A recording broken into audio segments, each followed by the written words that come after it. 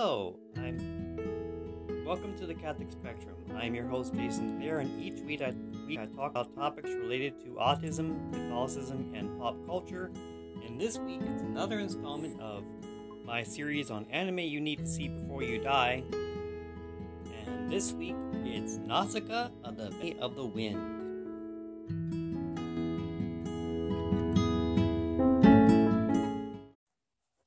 Alright, since Nausicaa of the Valley of the Wind is very early in the Studio GHIBLI timeline. In fact, it was made before Studio GHIBLI was even founded. It was what started the whole ball rolling. I'm going to give you some background on who Hayao Miyazaki was, because a lot of people don't know that sort of thing. He started out working for different companies over the years. He started out working for Toei Animation. Then he worked for A-Pro, Zuio Eizo, I think is the name of it. And then Nippon Animation, and then Tokyo Movie Shinsha, and then Topcraft, and that led to Studio GHIBLI.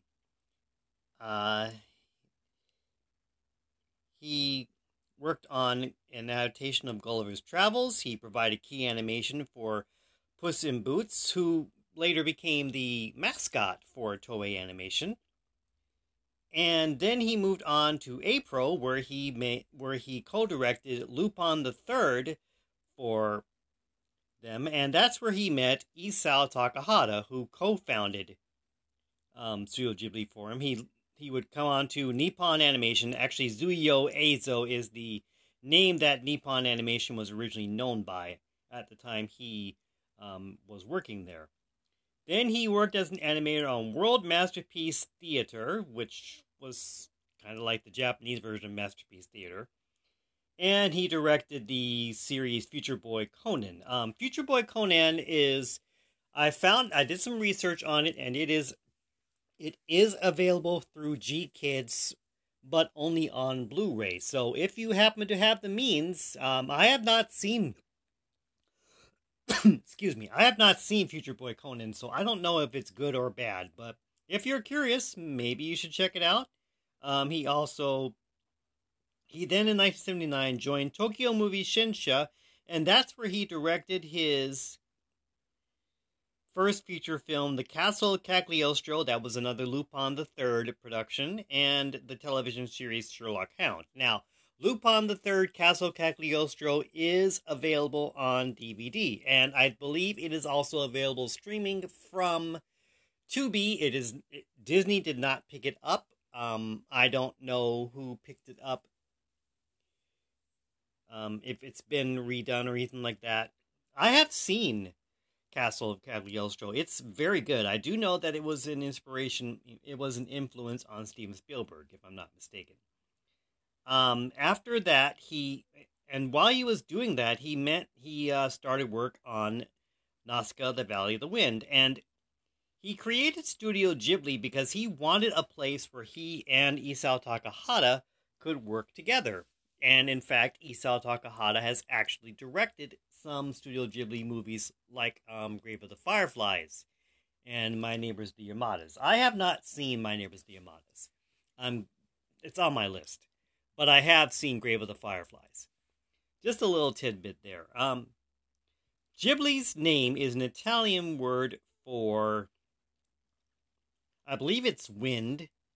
And actually, something you may not notice. Almost every Studio GHIBLI movie has some kind of scene involving flight in it. The only one that doesn't is Princess Mononoke. He actually started working on the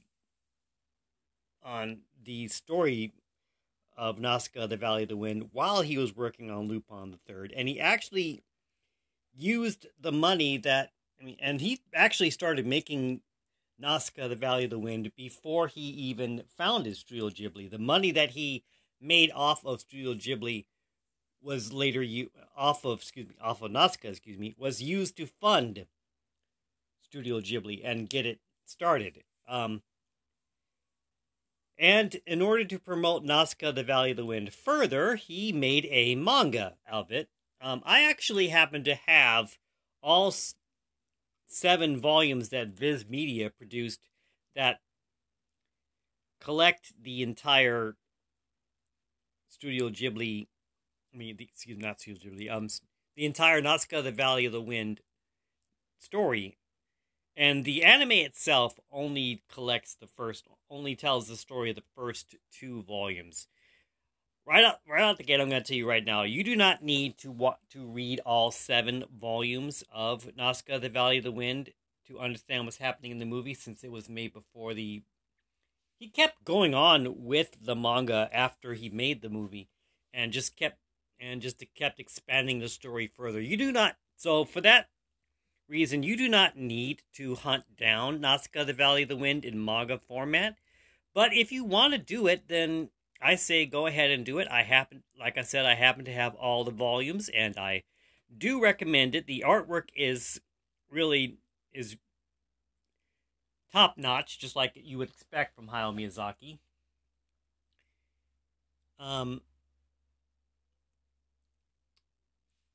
So the movie, when the movie was something I want to tell you is that the movie did get distributed into America. It was the first Miyazaki to get distributed into America, but it was not well received. Not by Miyazaki. He did not like what was going on with it because they cut out a lot of stuff. And in fact, when Princess Mononoke got distributed many years later, Hayao Miyazaki sent Miramax a sword with the words "no cuts." He did not want Princess Mononoke to receive the same treatment that Nausicaa, the Valley of the Wind did.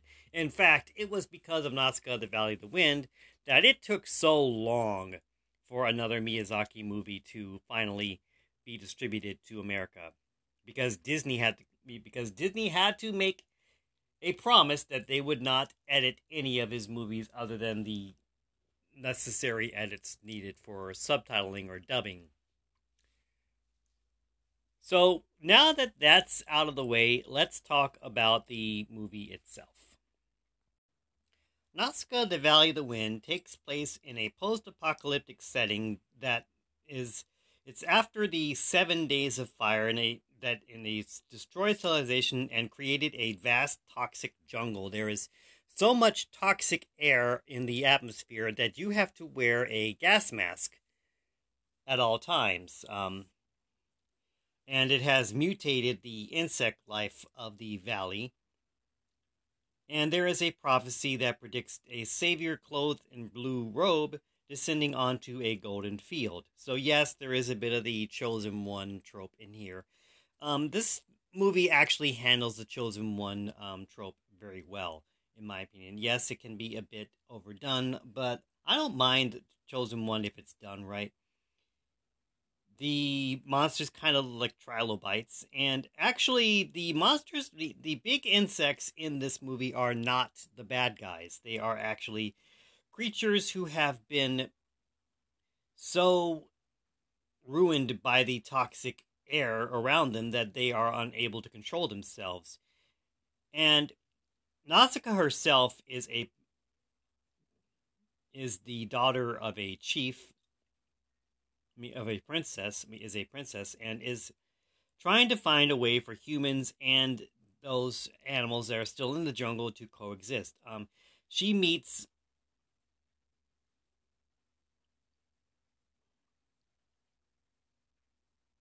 she sees a massive cargo aircraft from the kingdom of Tomikia. Tomikia are the bad guys in this story. They want to conquer what is left of the valley. And Nausicaa attempts to save the aircraft, but it crashes, and its sole survivor, Princess Lastel of Pejite, dies, and the cargo itself is an embryo of a giant warrior, the bioweapons that cause the 7 days of fire. Tomikia is trying to use the warriors for their own personal gain. And Nausicaa eventually manages to charm it away from the village.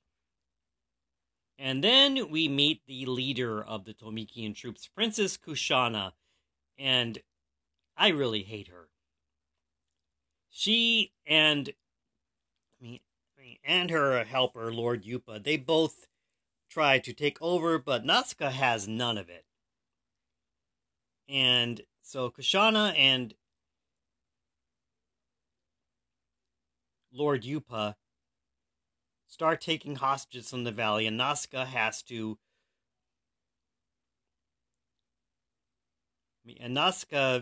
leave, and that's when she meets Asbel, who is Listel's twin brother, and they both manage to hit it off. They don't ever they don't ever fall in love. This isn't that kind of story. But Asbel does become an ally. And while they're away, Tomikia does manage to take over the village, but Nausicaa manages to stop them. And in so doing, she fulfills the prophecy, and that is where the anime ends. Now, even though the manga does pick up from where the anime leaves off, like I said, you don't need to read the manga because it's going on its own story.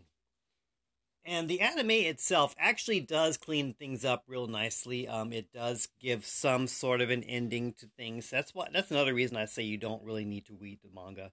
I still recommend you do so, but I'm just saying that because I don't know if it's an easy thing to track down. I don't even know if it's still in print, because I don't know what the status of Viz Media is these days. Viz Media used to do pretty well, actually.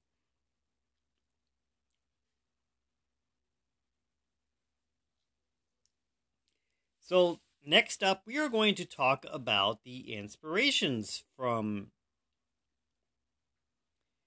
the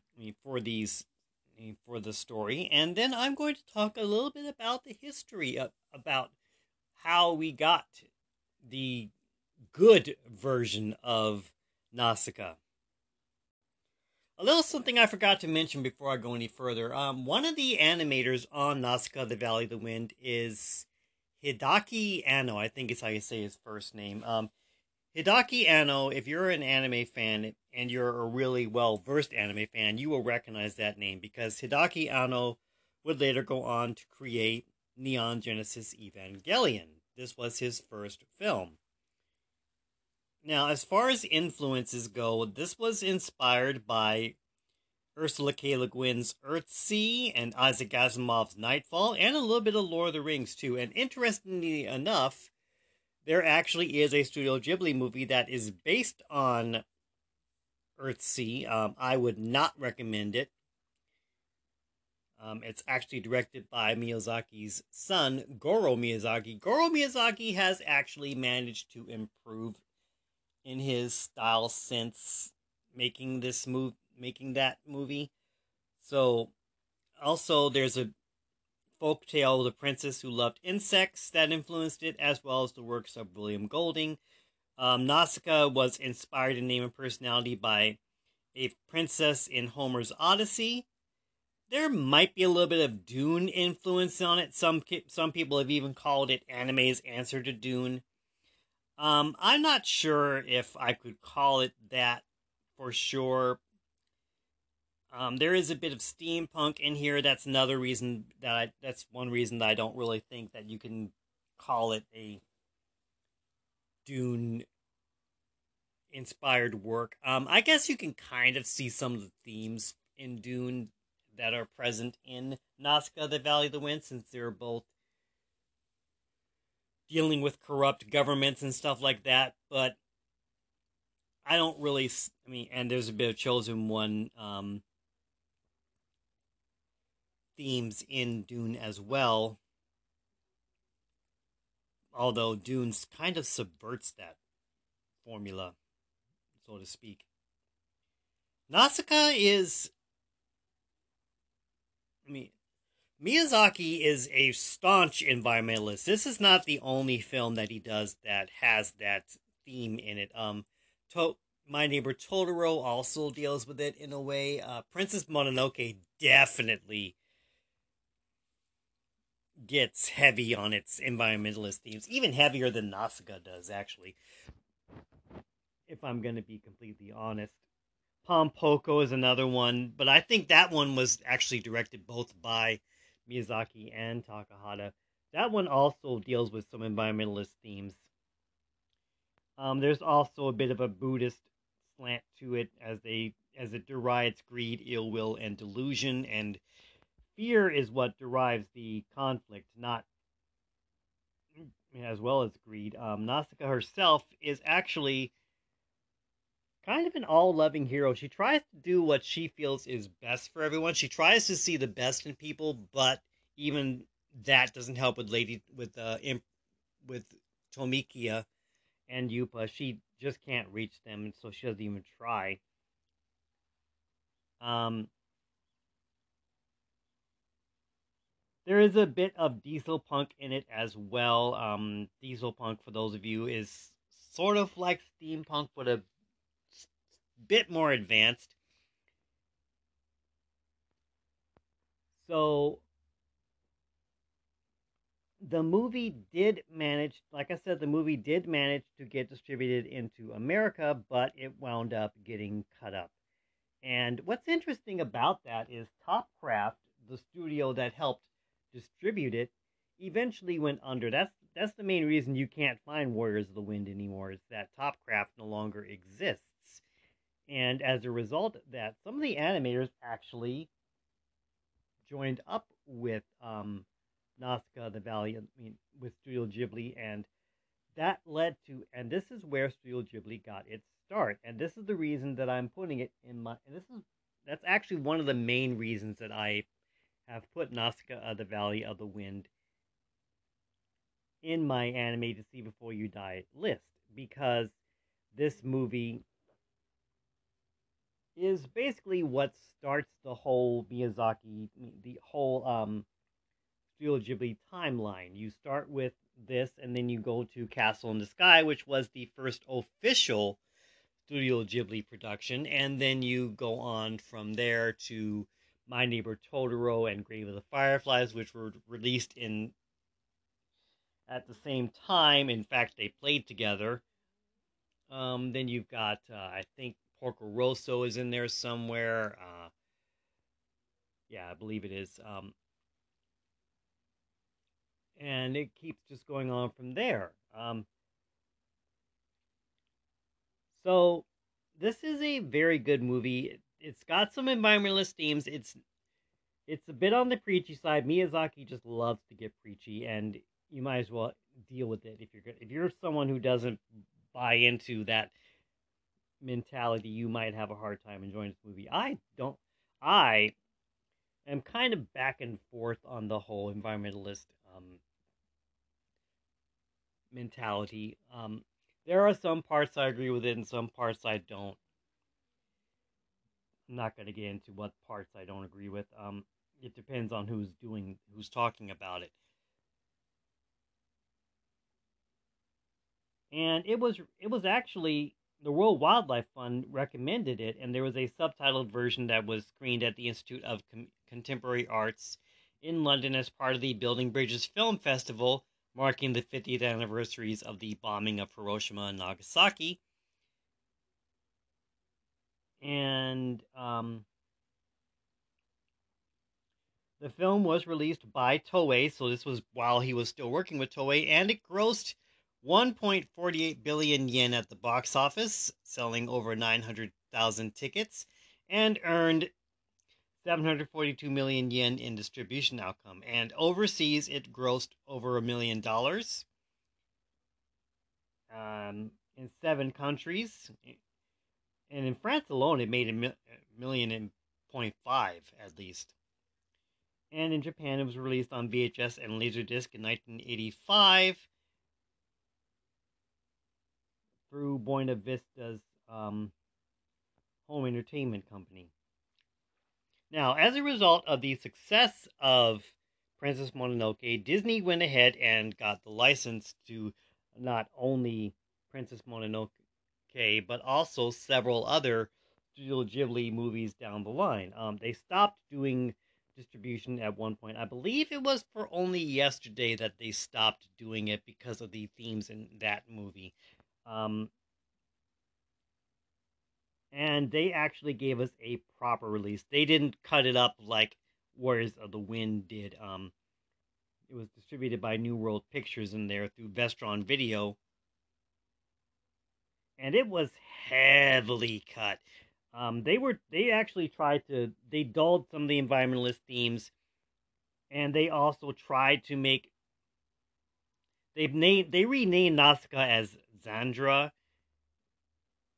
and they tried to cut up the story a lot, actually, quite a bit. Like I said, Miyazaki was not happy about what happened to it. They even changed up the plot so that they tried to do as much as they could to make Nausicaa not the heroine. They tried to make Asbel the heroine and hero of the story. In fact, the promo art for Nausicaa, the Valley of the Wind, just plain for Warriors of the Wind, excuse me, just plain lies to you and makes it like Asbel is the hero instead of Nausicaa.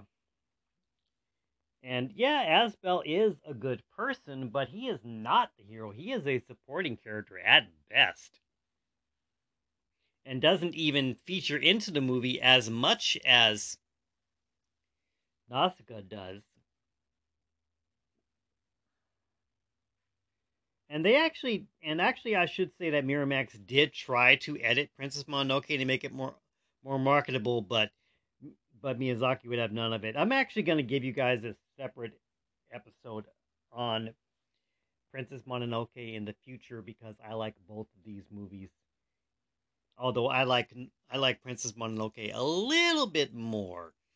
So let's talk about the casting for the Disney dub because I want to talk about that some here.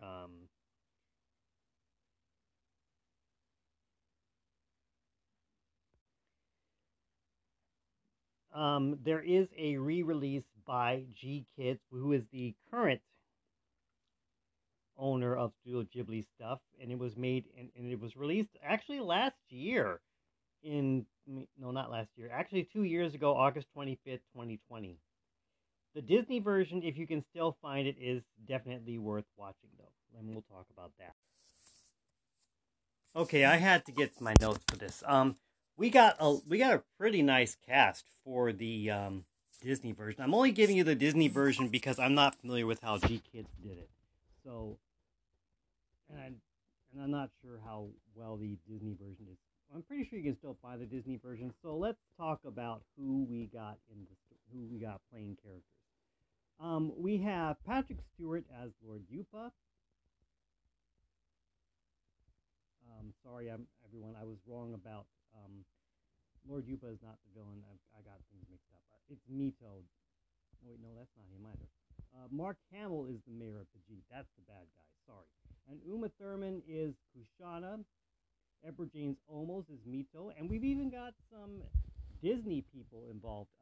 Tress MacNeille plays 3 different women, most notable, as well as Obaba. And, of course, we get Jim Cummings because Disney just loves to use Jim Cummings in a lot of their things. Like I said, this is definitely worth your watch. G-Kids did release a dub, and so that will probably be an easier one for you to find than the Disney version.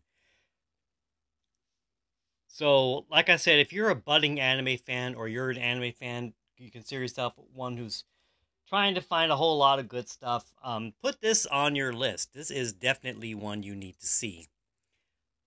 And if you can dig around and find it, get the manga too. The manga is definitely worth your time. I have all 7 volumes, as I've said, and it expands story a bit more. Nausicaa is not quite as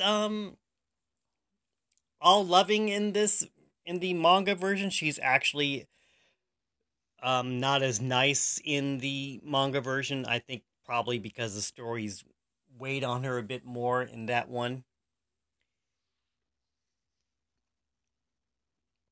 So, yeah, there will be more of these this season. Instead of just doing one episode per season, I do plan to do more. So, yeah, this is a good one. I highly recommend it. I hope I've convinced you enough to see it.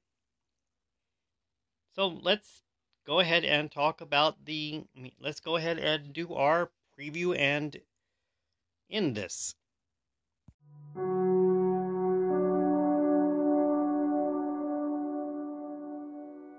Alright, so next week I'm going to talk.